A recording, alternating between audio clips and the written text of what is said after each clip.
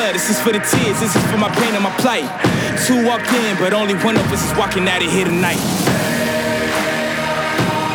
I'm a survivor. Fight for my life. Come on, get stronger. I will arise. I'm a survivor. Fight for my life. Come on, get stronger. I will arise. What is up, people? This is Variety Bites. I am Sean Williams. Yes, I'm back.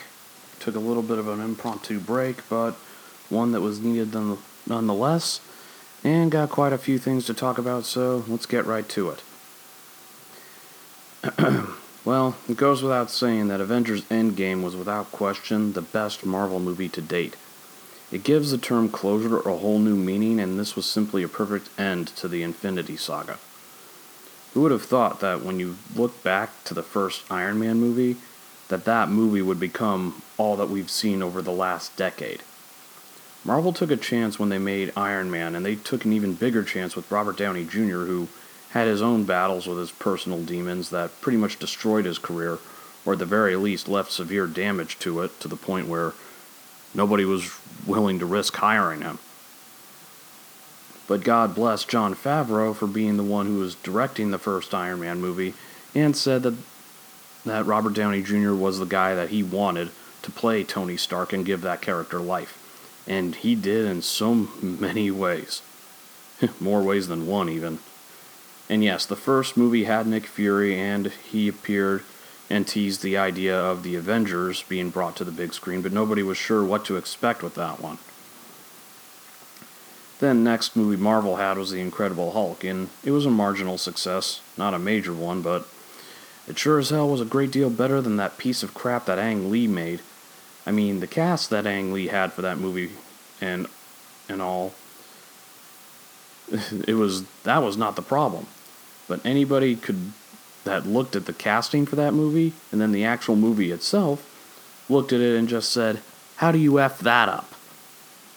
And maybe it was a blessing in disguise with that one, because while with the one they released after the Ang Lee one, maybe it was a blessing in disguise that while Edward Norton played Bruce Banner in the Incredible Hulk movie, it was a blessing that he didn't carry on into the other Marvel movies from that point on.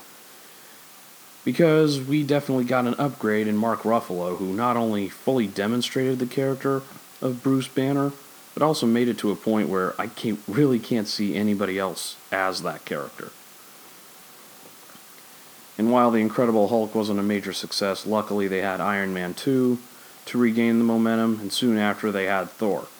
And then, of course, it led to Captain America, the First Avenger, which Chris Evans already dipped his toe into the pool that was Marvel when he played Johnny Storm, aka the Human Torch, in the Fantastic Four movies. Those movies weren't so good, but his performance as the character was definitely exceptional. But man, oh man, did he bring the character of Steve Rogers to life in both his personality and his all-out nobility and willingness to sacrifice himself in the name of the greater good and preserving the lives of others. At this point with the Avengers, we thought that was the end game, that this was the ultimate payoff for the movies we saw. Then, of course, they introduced Thanos in the end credits of the first movie. And we got Captain America the Winter Soldier, which was also where we were introduced to the Russo brothers, who directed that movie. But it also showed us how Steve Rogers was adjusting to the fact that the life he had was 70 years ago, including the girl he loved in Peggy Carter, who was now old and suffering from Alzheimer's disease, which was a heartbreaking scene to watch. Her having to see him alive after all these years over and over again. Whew. I'm not going to break down every other movie one by one here, but the beauty of what Marvel has done with these movies is introduce us to heroes that some of us may not have known a whole lot about. I sure as hell didn't know anything about Doctor Strange, or for that matter, the Guardians of the Galaxy, and the same can be said for Ant-Man. But I'll say this for Doctor Strange. Benedict Cumberbatch has done a great job in playing the Sorcerer Supreme, and even matching the look of him as well as his personality. And I don't think we could have asked for anybody better than Paul Rudd, who is just knocking it out of the park as Ant-Man. It was humorous and warm-hearted, and his style in playing the character has been nothing short of amazing. Then, of course, let's talk about Chadwick Boseman, who took on such a historic and culturally impactful role as the Black Panther. The character became such a phenomenon to the point where the words Wakanda Forever have taken on a life of its own. And then there's the youngling of the whole bunch in Tom Holland. Tom Holland. For him to take on a role as major as Spider-Man in his first outing and give it life his own way has been just incredible. Plus it helped that with Spider-Man Homecoming that Marvel just went, you know what, you all know how it began, you all know what happens, so let's cut to the chase. No origin story, no rebooting of it. It's just he's already been there, here he is. And the audience, safe to say, has welcomed him with open arms. Even Chris Hemsworth as Thor has demonstrated his adaptability as an actor, and showing a funnier side of Thor too. One that is not too overly serious and, let's face it, in the beginning was kind of a bore. But with Endgame, we saw a little bit more of his humorous side. And despite any criticisms and all the social media trolls that are dumping on her, I've loved how Brie Larson has played Captain Marvel. The effects were there as well as the look, and she adds a new definition to female badass in Marvel. That and the soundtrack for that movie made me feel old as hell. I still feel a little bit old for the fact that I remembered Connected by Elastica, or I'm Only Happy When It Rains by Garbage. Songs that I hadn't thought of in a long time. Hell, Celebrity Skin by Hole. I haven't thought of that band in years. But now that the Infinity Saga has come to an end with Marvel, and we know that Spider-Man Far From Home is the next movie up, what's next for Marvel and that shared universe that they've created? Simple. I don't have the slightest damn clue. And you know what? I'm excited about that. I find it to be a bit of a rush and kind of exhilarating that I don't know what's next. Given, I don't think Marvel is going to be able to duplicate what they've done with this whole saga, with whatever saga that they start up. But the fact that I'm excited about not knowing, I haven't felt like that since the first Iron Man movie, and it's a feeling that I welcome. So, let the next chapter for the MCU begin.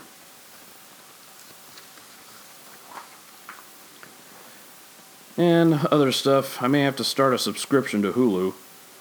Hulu announced that they will be bringing a Ghost Rider series to Hulu, and it will star Gabriel Luna, who originally played the role of Robbie Reyes, the Ghost Rider on Agents of S.H.I.E.L.D., and he will be playing that role once again on the new series.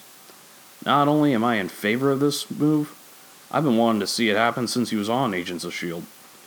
I thought the look of the Rider was well done, and you can't beat a flaming chain that he swings around. Now, I'll admit I had to adjust to him driving a Dodge Charger instead of a motorcycle, but flaming wheels make all the difference in the world. I was already contemplating a Hulu subscription this summer because of them reviving Veronica Mars. Now I'm even more on board with the idea of trying out Hulu. All they need to do is bring back The Gifted, since Fox once again dropped the ball and decided to pull the plug on that show. I mean, what was the reason for that one, Fox? Did you want another a masked singer or masked rapper or some stupid reality show or attempt at a game show that nobody is going to want to watch? Come on. And speaking of Fox, Gotham finished the series up not that long ago. And the only positive that I can take out of it, I'm glad that it's over. The whole last episode was basically an epilogue episode that felt like a rush job. The young Selina Kyle and the young Bruce Wayne were nowhere to be found, and you just have some random guy in a Batman costume that you don't even see until the end. We see a older Selina Kyle that we're just expected to get attached to in the short time frame of an hour.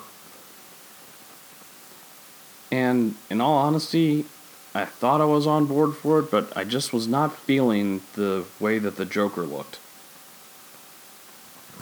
I mean, I wanted to be behind it because I love the actor that's played him thus far, but just wasn't feeling it with this one. So, it didn't go the way that Smallville did, obviously, because Smallville went 10 seasons, but it's another superhero show come and gone. But, memo to both Marvel and DC, no more prequels. Well, in this case, especially DC. I know that they're toying with the idea of a series based on Alfred Pennyworth, and of course Sci-Fi has been doing the show Krypton, but enough. Alright, with that being said, we're going to take a quick break, so we'll be right back after this, people, so don't go anywhere. This is the real Dwayne Allen of the Wrestling Realm, and let me tell you what's real. You are listening to Variety Bites with my guy, the sharp Sean Williams. Oh yes, it definitely just got real. And we're back. Of course, that was my good buddy Dwayne Allen. Make sure you check out the Wrestling Realm on YouTube. He's been a longtime friend of mine and one of the most sound wrestling minds that I've had the privilege to talk wrestling with. Alright, I feel like before I get into the next topic, especially since as I'm recording this, it's still Star Wars Day, it'd be hard for me to go any further without acknowledging the passing of the great one himself, Peter Mayhew, better known to the rest of us as Chewbacca. You know, and everyone that has worked with him has said just nothing but great things about him. And I mean, he died at the age of 74, and he's had a lot of health problems, but he really pushed himself as hard as he could to make sure that he played Chewbacca at least one more time in Force Awakens, which I think I could speak for the rest of us that we're all eternally grateful that he gave us one more run as Chewbacca. But it's definitely a sad loss for all of us Star Wars fans, and he will be greatly missed. So, condolences and thoughts and prayers with the loved ones and friends of both family and friends of Peter Mayhew. Now, I feel like a lot of the shows that I watch are firing blanks this season. Riverdale is losing my interest this season because I find both the Griffins and Gargoyles, the Gargoyle King storyline, along with a storyline centered on the farm cult, it's all too much. It's gotten to the point where I don't care who the Gargoyle King is, and farm this, farm that. To quote Peter Griffin, "Oh my God, who the hell cares?" And then to recycle even further the Black Hood storyline. And now he's got a hook for a hand. Enough already! That's not the only show that's suffering. I mentioned Gotham and how its final season was a dud, and Arrow seems to have non-stop problems, and one of them is that they can't seem to come up with a strong villain. Season 1, you had Malcolm Merlyn. Season 2, you had Deathstroke. Season 3 had Ra's al Ghul. And, well, after that, that's when everything went completely to hell. I mean, you had Damien Dark in Season 4, but truthfully, I didn't like the character all that much until Legends of Tomorrow. And Prometheus was an improvement over Damien Dark, but that wasn't much. And of course, Diaz, or the whole hacker, I forget what his name was in season 6, but neither one was really memorable. And now this season you have as the big evil Oliver's half-sister, Emiko Queen. Oh, please. Talk about a show where you're just thinking, let's just end this one already. I mean, I know that next season is supposed to be the last and only have 10 episodes. At the rate they're going, they can't end this show any sooner.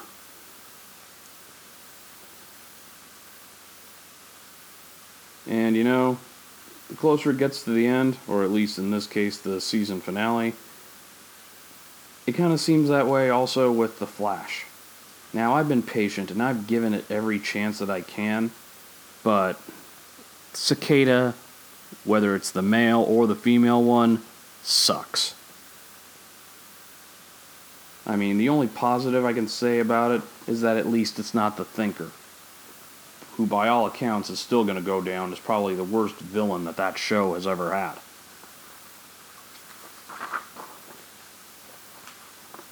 Now, even looking at the info for the season finale, where it turns out that according to the description, once again, it will be Barry Allen face to face with his arch nemesis, Eobard Thawne, the Reverse Flash, with no mention of Cicada whatsoever, which leads me to believe that this villain was so bad that it couldn't even make it to the season finale.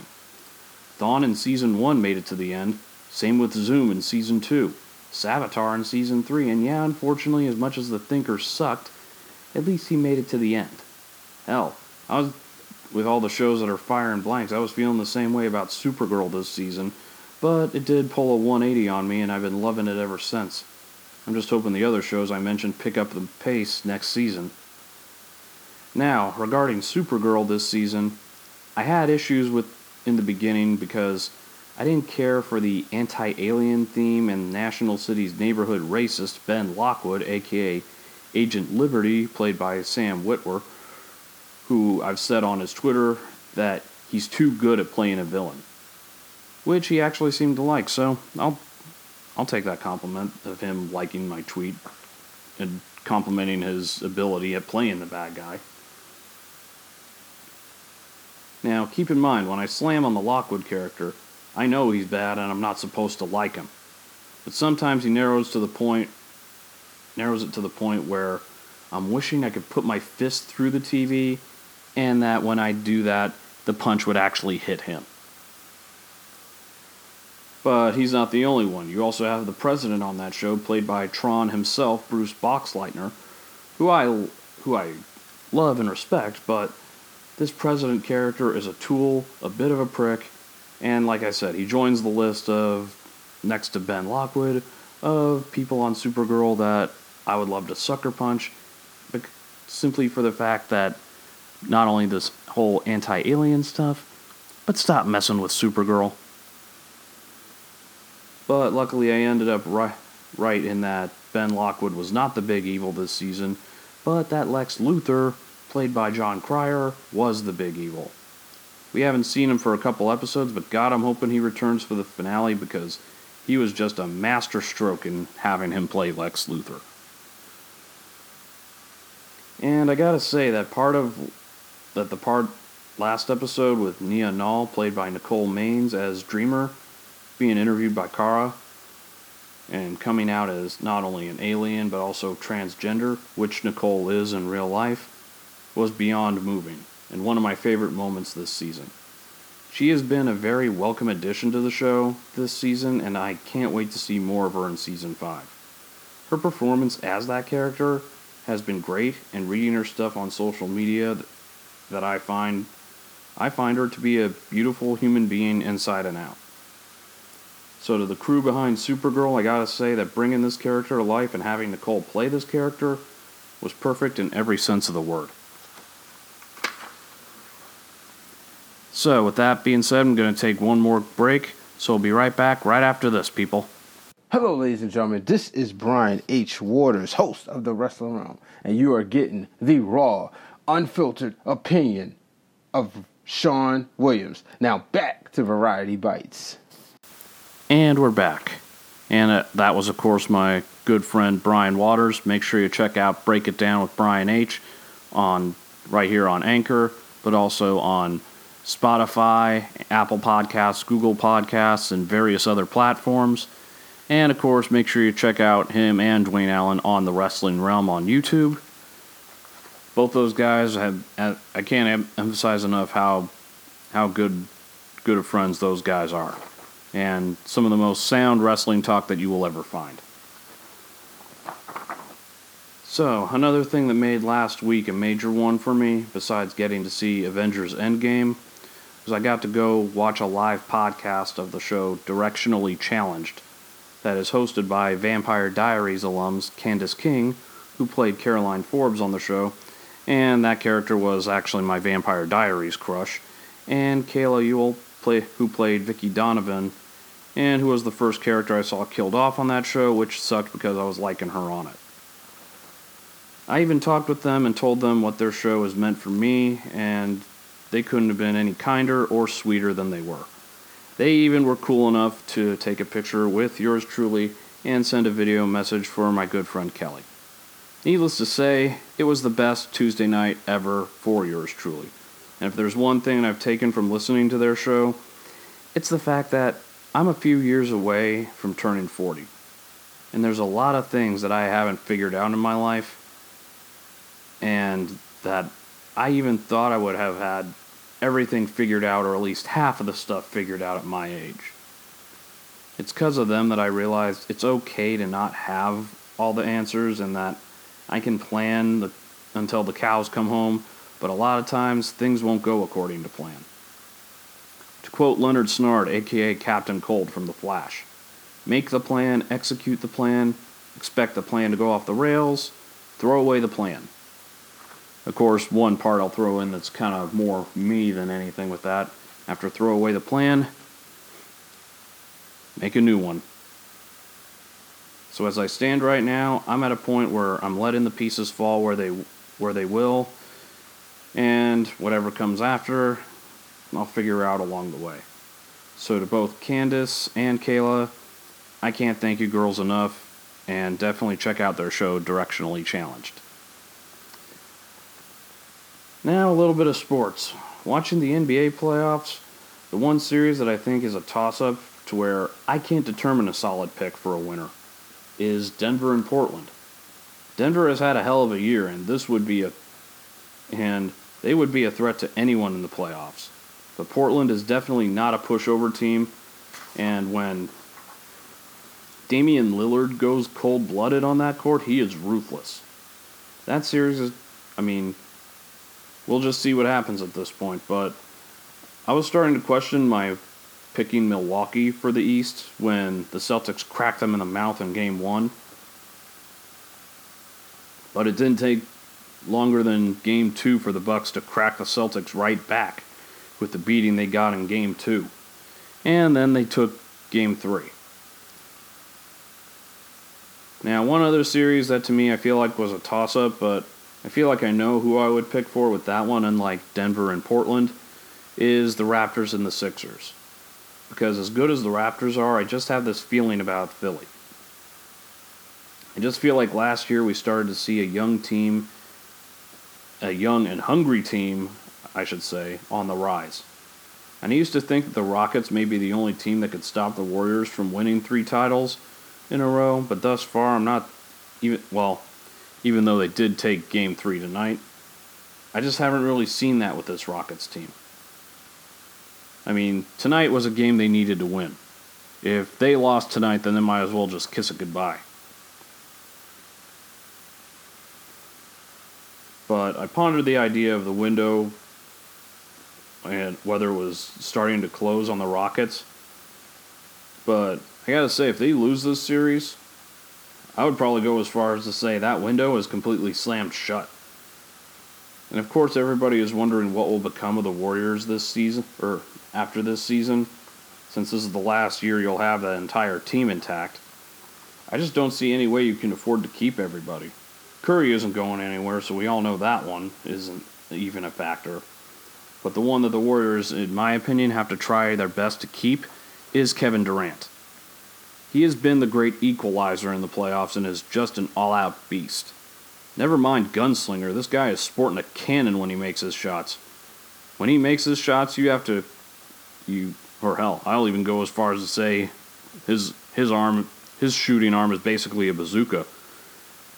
When he makes his shots, I half expect somebody to say, "Fire in the hole." I know the rumor and innuendo has been that he wants to go to New York, and personally, I really hope that he doesn't. If he wants to win more championships, it will be a long time before the Knicks are at that level. Needless to say, the playoffs are getting interesting, and hell, we're still only in the second round. Now, you didn't think I would go through this episode without talking about Game of Thrones, did you? Not a chance in hell. This episode that we saw on Sunday, the battle in Winterfell, I've never felt my heart racing more than I have ever since I started watching this show. This show made the battle at Castle Black and the battle of the Bastards look like a playground fight at kindergarten. The battle was nothing short of epic, and the whole time you were fearing who would make it out. I was thankful that the Hound survived, because now we will finally get that showdown between him and the Mountain. I knew what would become of Theon Greyjoy, but he finally got something that he's wanted since escaping Ramsay Bolton, and after what he had done to Robb Stark and the rest of House Stark. Redemption. I think he knew what he had to do, and he knew he was redeemed when Bran Stark told him thank you, and that he is a good man. But in the end, it all came down to who many are calling the MVP and the GOAT of Game of Thrones, Arya Stark. She was caught by the Night King when she leaped at him, but caught her Valyrian steel knife before it dropped and stabbed him in the stomach, and just like that, the Night King was shattered, and one by one the White Walkers all fell, including the reanimated dragon Viserion. Ser Jorah, unfortunately, was one of the casualties, but I feel he died the way he would have wanted to, defending Daenerys Targaryen with his life. Lady Mormont was also a casualty, as she was killed at the hands of a White Walker wildling giant. Try saying that one 5 times fast. And no, I'm not even going to try. But at least she died killing it. The Red Witch, who reemerged, also returned and proclaimed to Ser Davos that she would be dead by dawn. And when the battle was over, she simply walked off to the rising sun, throwing off the necklace that kept her young, and as she walked, her aging body crumbled and she disintegrated. After an episode like this one, we all need a breather. Hell, between watching Avengers Endgame and then watching this episode, I'm surprised my heart didn't give out. The Great War is now over, but now it's all about sorting through who survived and who didn't. And then the only target that remains is Cersei Lannister in King's Landing. Gold Company and Iron Fleet be damned. She's going to have an army of pissed off people and 2 dragons ready to burn her to the ground. Of course, there's also the factor of now that Jon Snow knows the truth, and so does Dany, what do they do with that? She claimed to be in love with him when she was talking with Sansa, and now turns out Jon has been sleeping with his aunt. But it also means he's not a brother to Sansa, Arya, or Bran Stark. The obvious parts aside, it shouldn't really matter. He may be of Targaryen blood, but he is also of Stark blood too. He learned about nobility and honor from Ned Stark, and it's helped make him into the man he is today. We'll have to see what happens, because this is a man who never wanted a throne or a crown, and who has never desired power of any kind. Now that he's the true heir to the Iron Throne, what happens now? Alright, with that being said, people, I'm going to wrap things up for this week. I want to thank you for listening. Follow this show's Instagram handle at Sean's_podcast.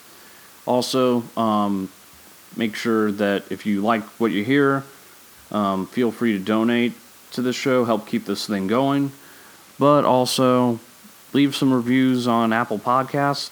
And also, I mean, like I said, this is all to help keep the whole thing going.